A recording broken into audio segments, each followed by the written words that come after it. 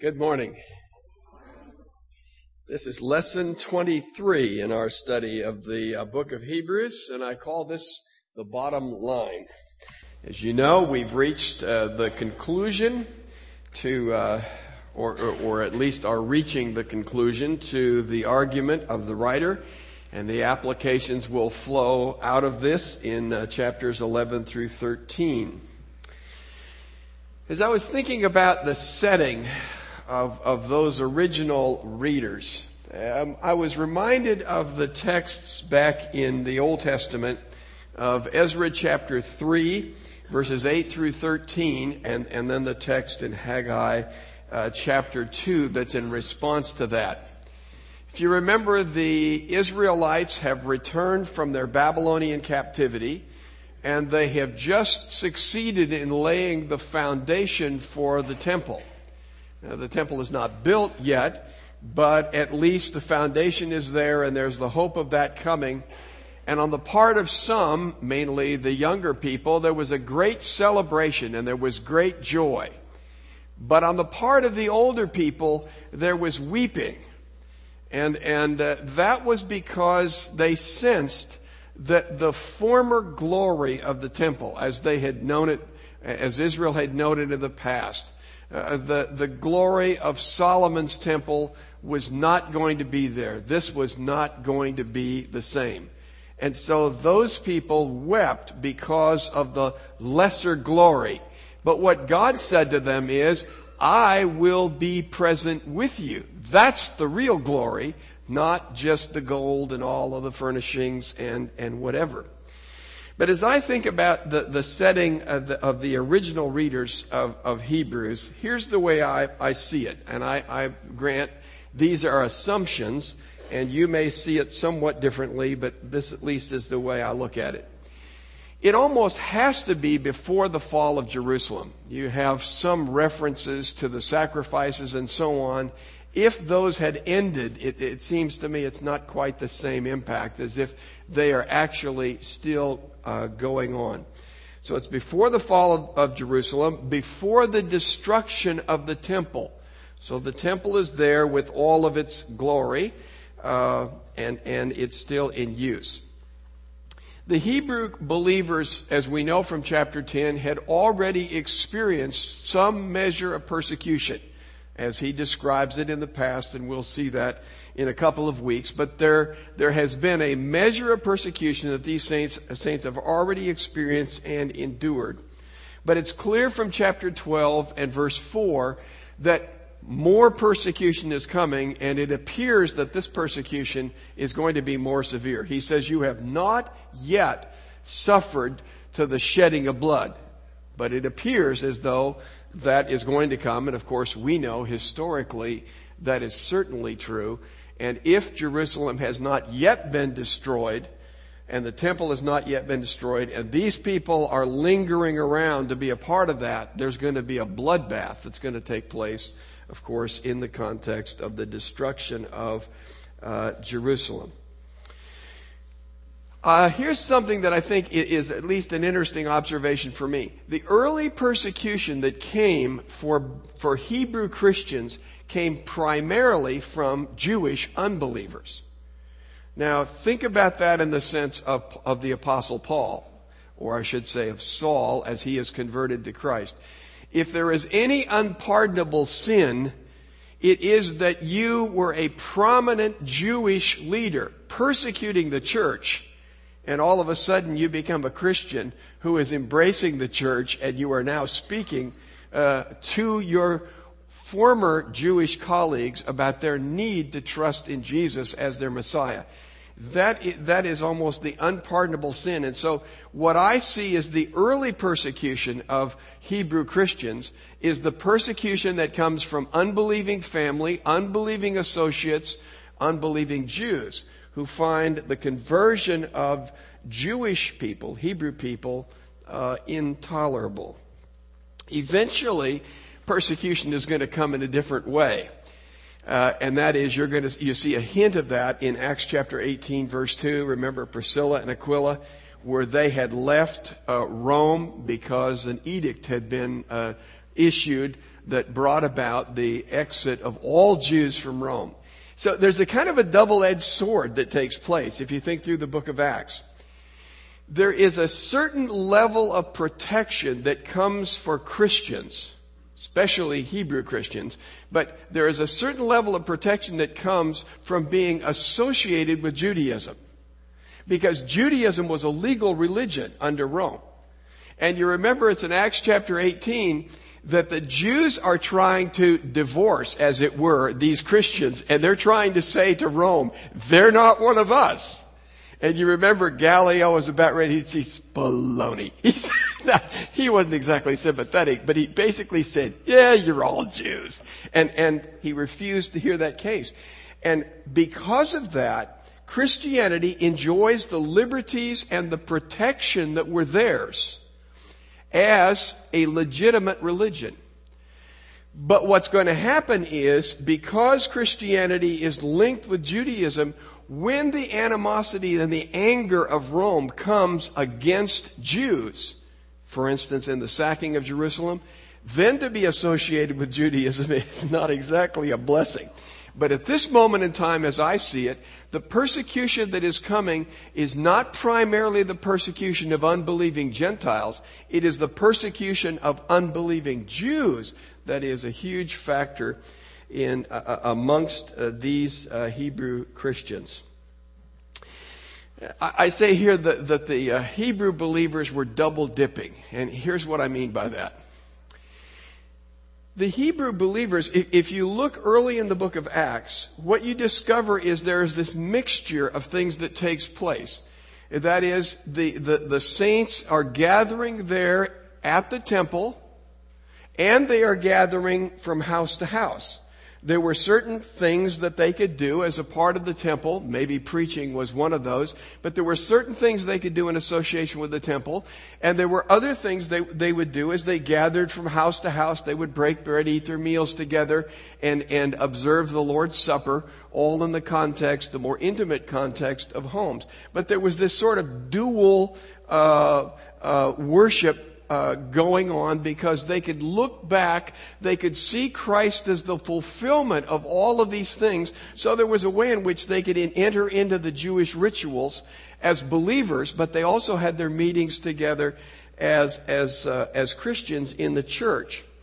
But as time began to pass, and as the pressure began to increase, the pressure of unbelieving Jews against those who were Christians, especially Hebrew Christians, then it became more and more uncomfortable for a person to sort of straddle the fence and have these two kinds of religious gathering take place.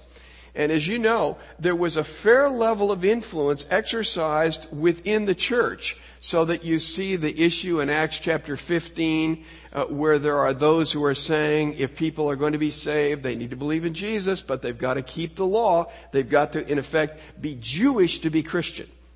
And the Jerusalem Council said that is not true. But as you read the book of Galatians, you discover that there was an influential group that had entered into the church to the degree that even Barnabas, here's Peter and Barnabas, and somehow they're sort of capitulating to this pressure, and they're distancing themselves from Gentile believers. And so there is a pressure that comes on, and it seems to me that what happens is that some believers are sort of buckling under to that. Now, to add to that, you go back to this scenario that we saw in Ezra with the lesser glory, and you think about the temple, and as I see it at least, the temple is still standing. So you have the rich, beautiful artistry of the priest's garments, of the furnishings of this beautiful temple, and all of the liturgy and whatever that goes with it. And you're going, if you're double dipping, you're going to the temple and you see this, and then you go to church. And it's a gathering probably in somebody's home. And you know, the little kids are probably, you know what it's like in a home. I mean, all kinds of things are happening there that you wouldn't always call glorious. Having a meal, but it's simple. There's simply bread and wine, And the commemoration of that, there's not all the liturgy, the priestly garb, and all the trappings that go with it. And it's very possible that the persecution, along with this lesser glory, caused some to just sort of become infrequent in their attendance at the gathering of believers, and to have a greater sense of identification and joy in the gatherings at the temple, to the point where they may have even considered just dropping out. It seems to me that it's something like that. And the danger is that to drop out or to drop back into Judaism requires one to, in effect, renounce the new covenant and, as it were, to trample on the blood of our Lord Jesus Christ, by which means atonement came and the church was born. So here's the way that I understand the argument of Hebrews in a real thumbnail sketch that brings us up to the conclusion in chapter 10. You might say from chapters 1 and 2 that Jesus is presented as the ultimate man, or perhaps better yet, he is presented as the ultimate God-man. Here is the one who is the exact representation of the Father. He is the one through whom the Father has finally and fully spoken. Hebrews 1, verses 1 through 4. And he is the one, therefore, in chapter 2, to whom we ought to listen carefully. And if we fail to listen carefully, then we begin to drift away. He is the one, a la chapter 2, who has set aside some of the prerogatives that he had, the glory, the fellowship with the Father at his right hand, and now he has come down to earth and taken on humanity.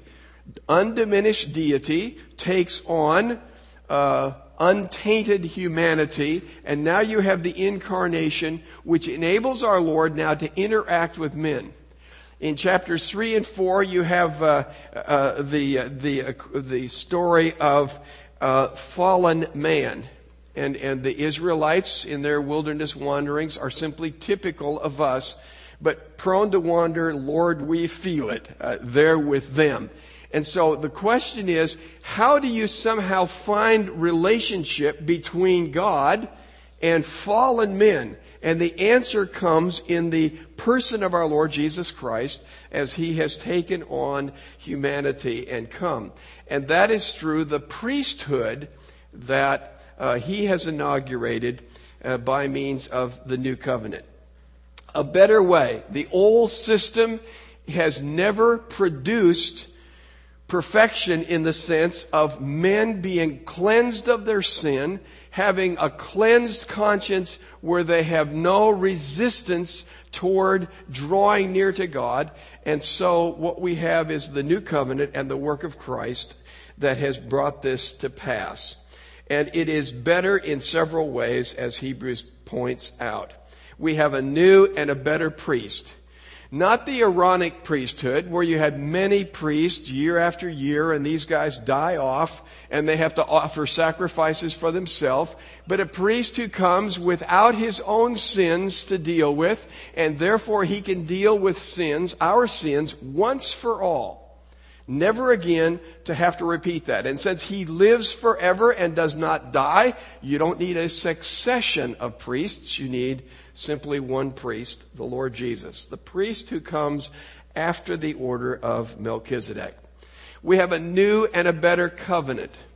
That covenant speaks of God who is going to change men's hearts. Rather than writing his law on stone, he writes his law on the tablets of our hearts.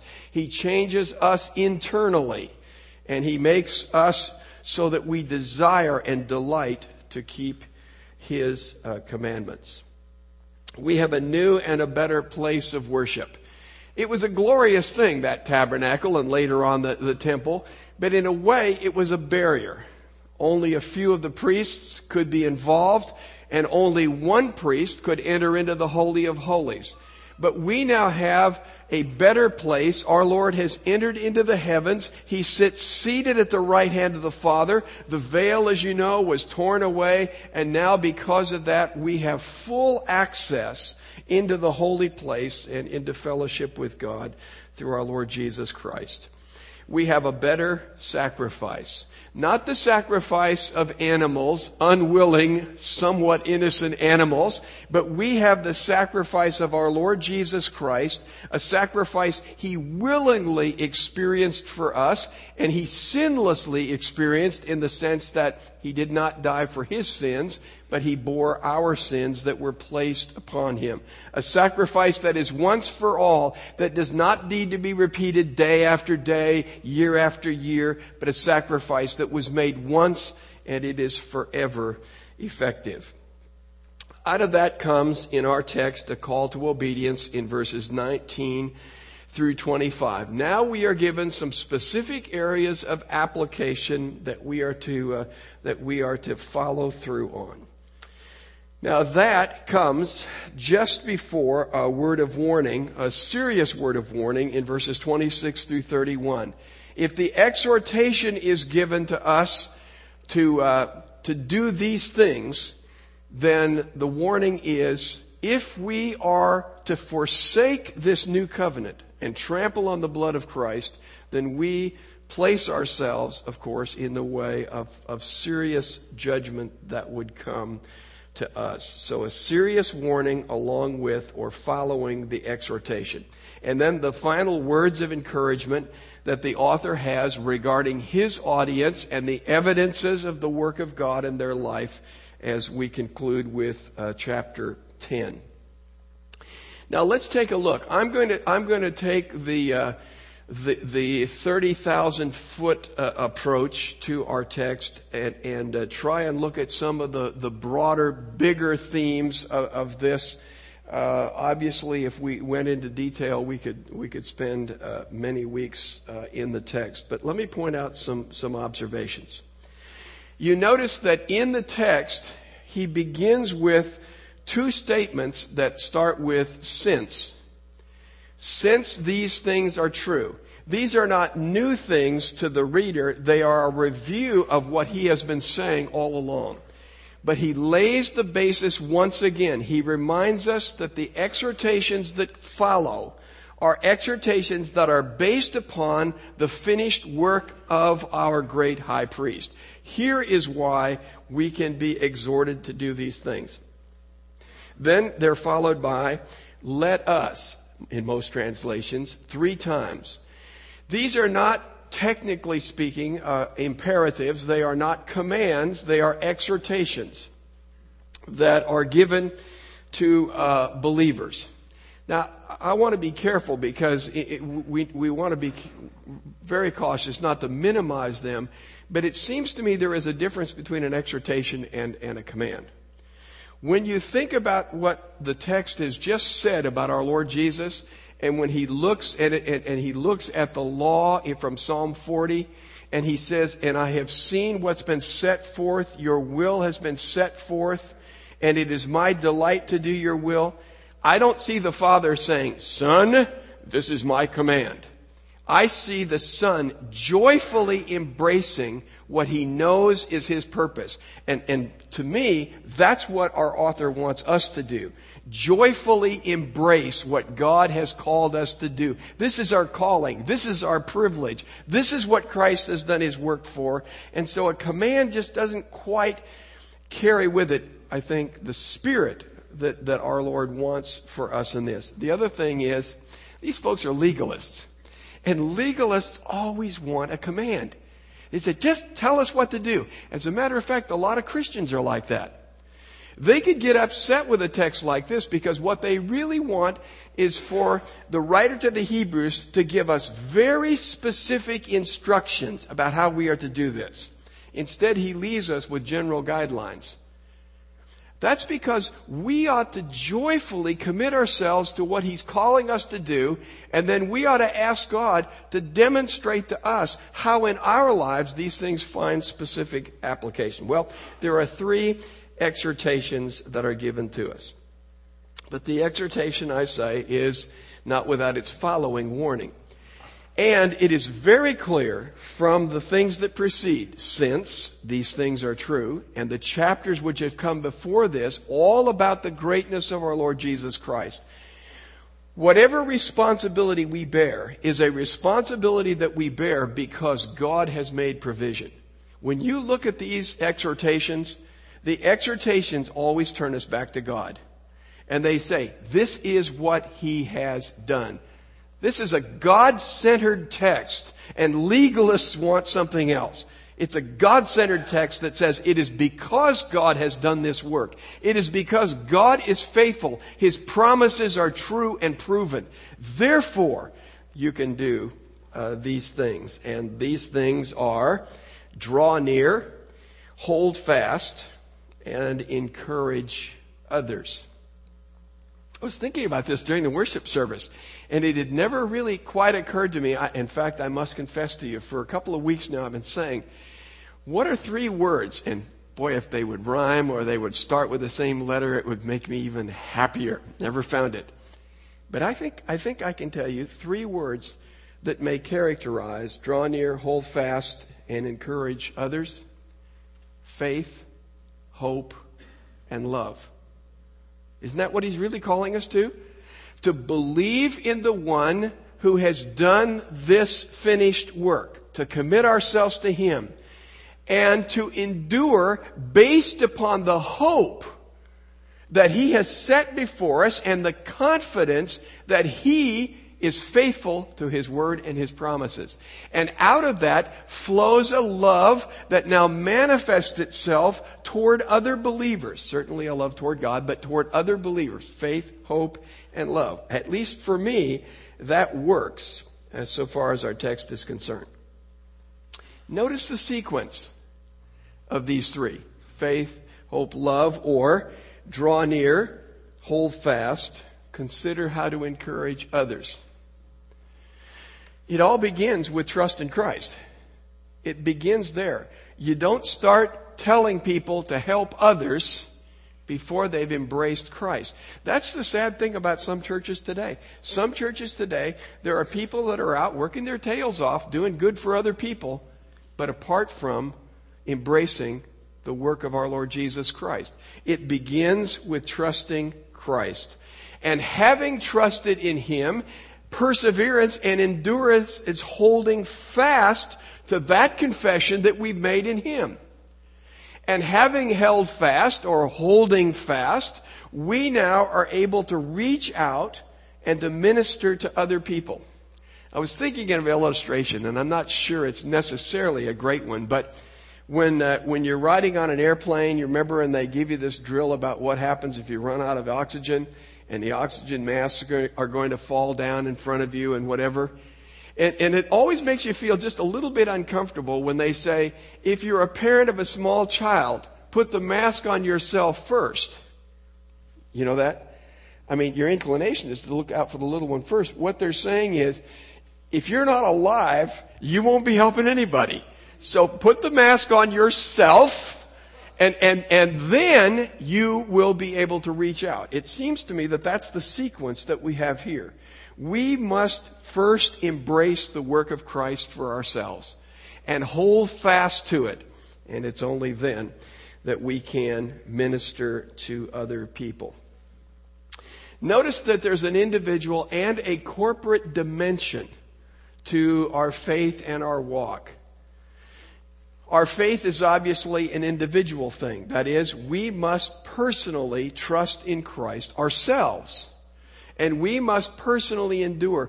But in the midst of this context, there is that corporate element where we are a part of a body of believers.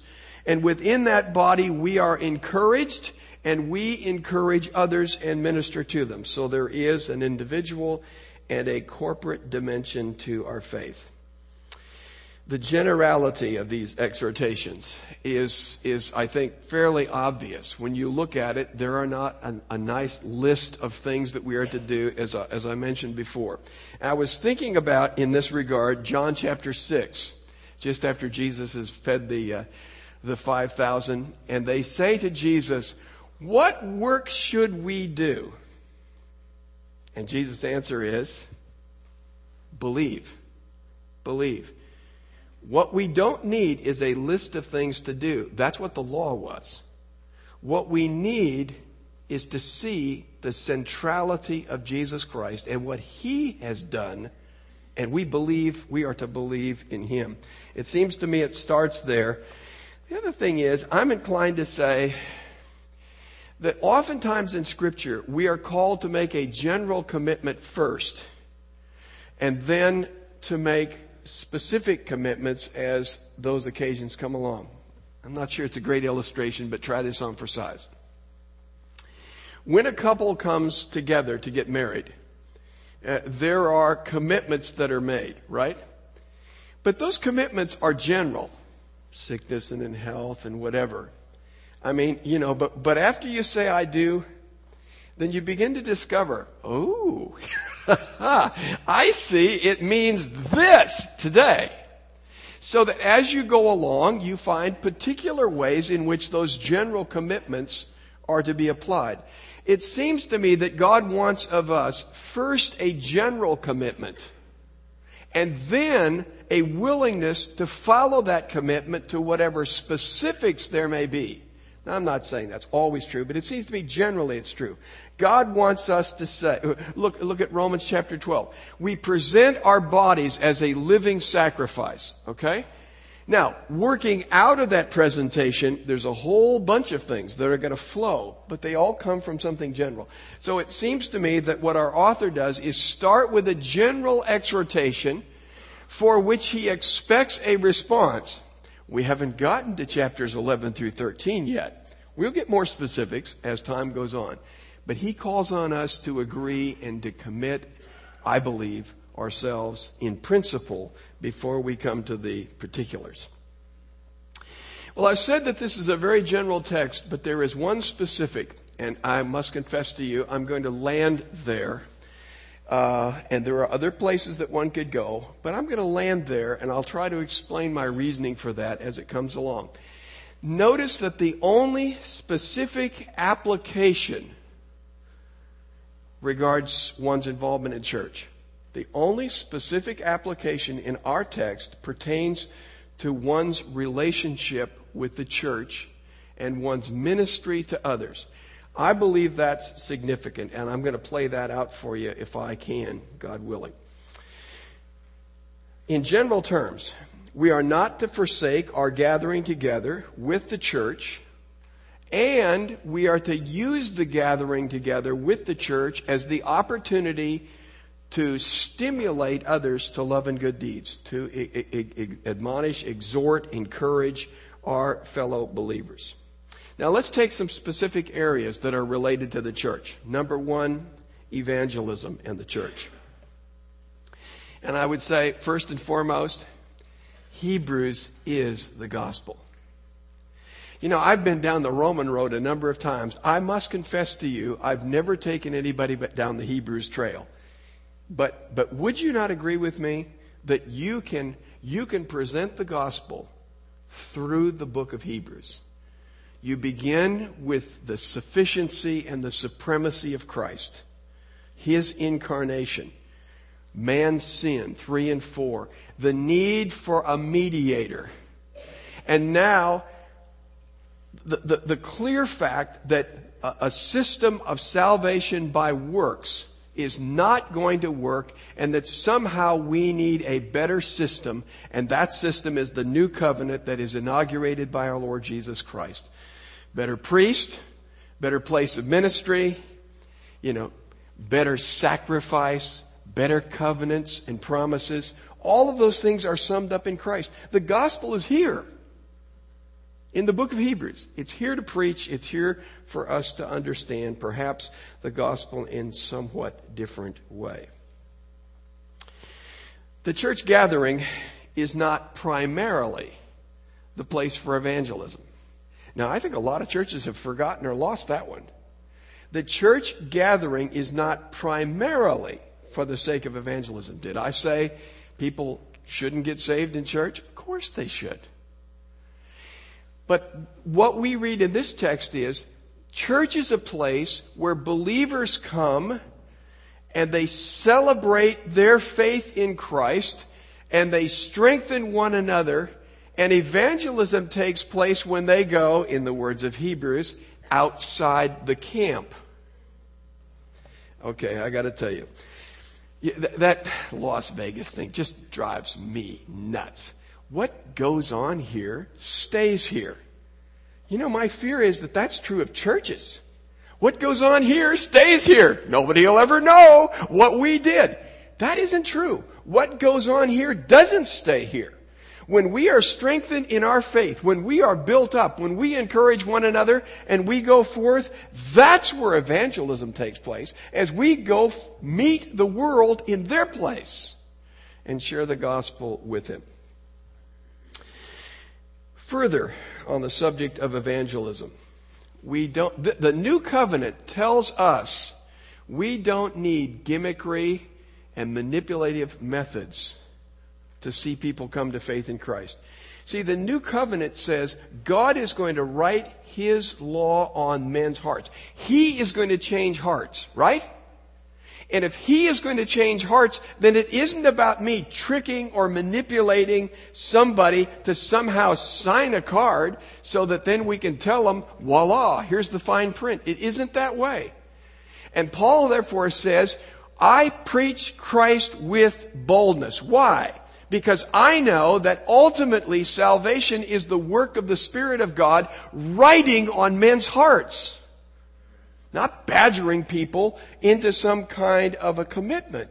This is what the gospel's about. And so it's the new covenant that changes the way in which we go about the work of proclaiming the gospel of our Lord Jesus. Paul, 2 Corinthians, he makes a lot of that, and other places too. All right, what do we learn about worship and the church? Well, would we not agree that worship is certainly one of the ways in which we draw near to God? I would hope. I mean, that's what it was for Israel. It's drawing near to God meant somehow getting as close to Him as you could, even though you had the boundaries of the tabernacle and other things to keep men separate. We don't need a certain earthly place. See, within Judaism, think about it. You needed Israel, the land. You needed Jerusalem because God said, when you come to worship, you need to worship me in this place. And in their minds, you needed the temple. And that's why the Samaritan woman in John chapter 4, when she begins to understand this Jesus, He knows what He's talking about. She says, let's talk about where it is that we worship. I don't think that's a diversion. I don't think she's saying, whoa, let's not talk about my private life anymore. Let's talk about something academic. She's saying somehow Samaritans and Jews have got this problem with, where do you worship God? On this mountain or on this one? And Jesus makes it very clear. Since I have come, it's not about where, it's about who. And that's when He says to her, remember she says, I don't know who Messiah is. I, who am speaking to you, am. We say He, but I am. He's the one. That's where worship is to take place. Well, that's going to have all kinds of implications, but I'll save my energy for those as they come along. No certain earthly place. Worship centers around Christ and the new covenant that is inaugurated by His blood. Is that not right? So I raise the follow-up question. If churches are playing out the book and the teaching of the book of Hebrews, how important do you think the new covenant of our Lord Jesus in His blood is? Or, let me be more pointed, how often is it celebrated? How often is it celebrated? Quarterly? Quarterly? I mean, when I was in seminary, one of the profs, bless him, but he basically said, in the New Testament, it's daily or weekly, and the bottom line is, it's whenever you want to. Boy, whenever the early church got together, it seems like every time they got together, what did they do? They remembered the new covenant in Jesus' blood, because it all comes down to that. Is that not what Hebrews is saying? It's been telling us about this new covenant. It's been telling us about His better sacrifice. Why is it we push it off to the sort of leftovers of the service? After we've gotten done with the important stuff, we'll have this. I mean, I've been there. I've seen it and I've done it, but It seems to me it's clear. And that's why in the New Testament, if you want to talk about the options, it's daily or weekly. And frankly, both of those are good alternatives depending on the circumstances. But surely it is important for us on a weekly basis. Simplicity. We in America have come to think that certain things are necessary, essential parts of church.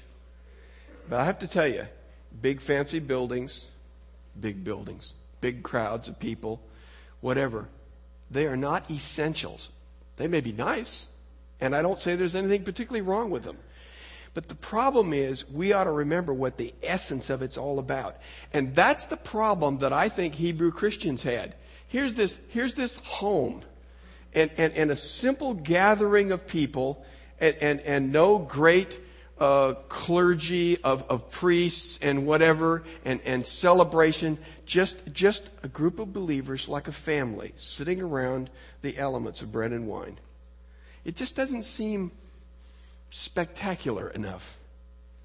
The question is the spectacularity in the work of Christ, or is the spectacularity in our surroundings? I think that we in America have forgotten how most of the church in the world worships. Well, I'll get to that more in a second. Simplicity. What do we learn about priesthood and ministry in the church?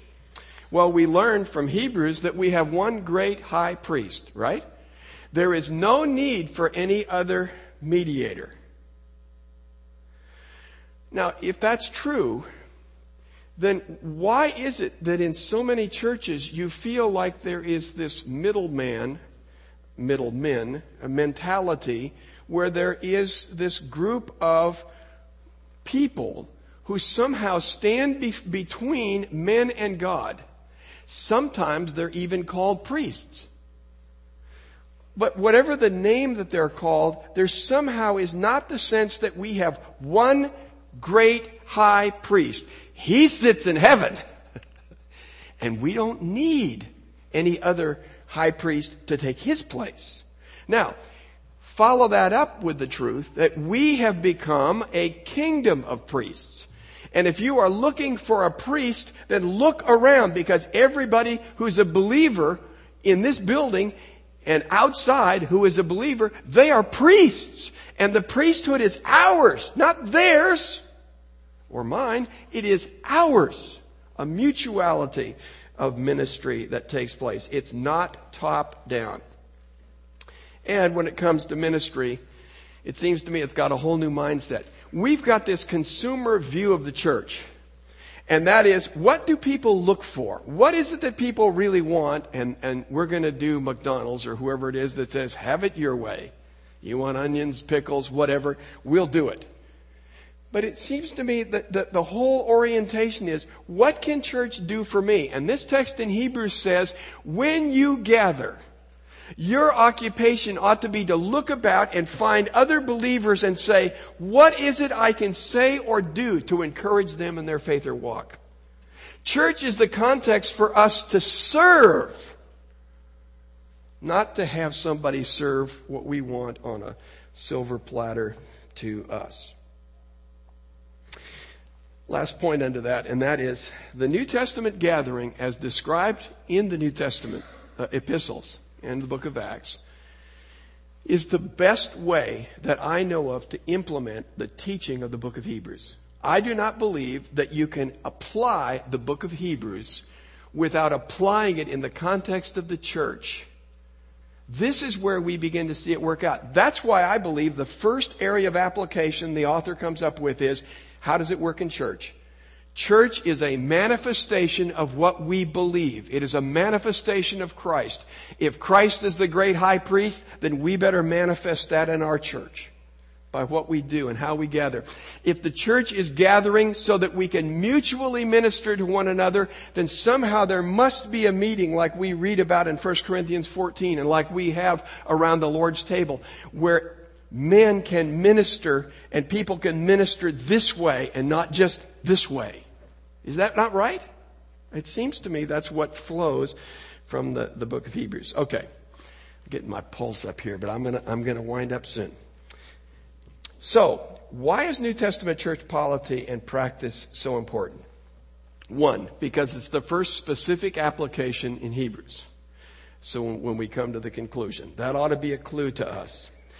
Secondly, because Jesus taught it. Isn't it interesting that after Peter makes his great confession in Matthew chapter 16, the first thing Jesus says is, on this truth about who I am and what I am here to do, I will build my church.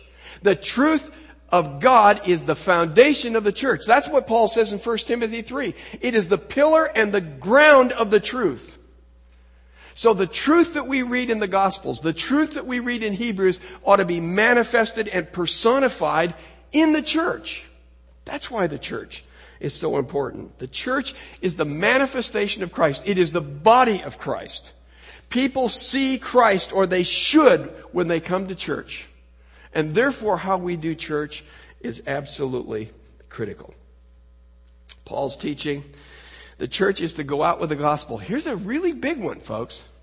And it's hard for us to grasp. But if we came out of this Hebrew background, where you had to be at a certain place at a certain time, 3 times a year, the males came, to Jerusalem. You got to go to a certain place, certain time, certain priesthood, certain sacrifices. You can imagine how devastating it would be with the destruction of Jerusalem and the destruction of the temple. If everything comes down to that one place and that one place is gone, man, we're in a bunch of trouble. But you see, God was actually gracious to remove the place. Because once Jesus came, it wasn't about the place at all.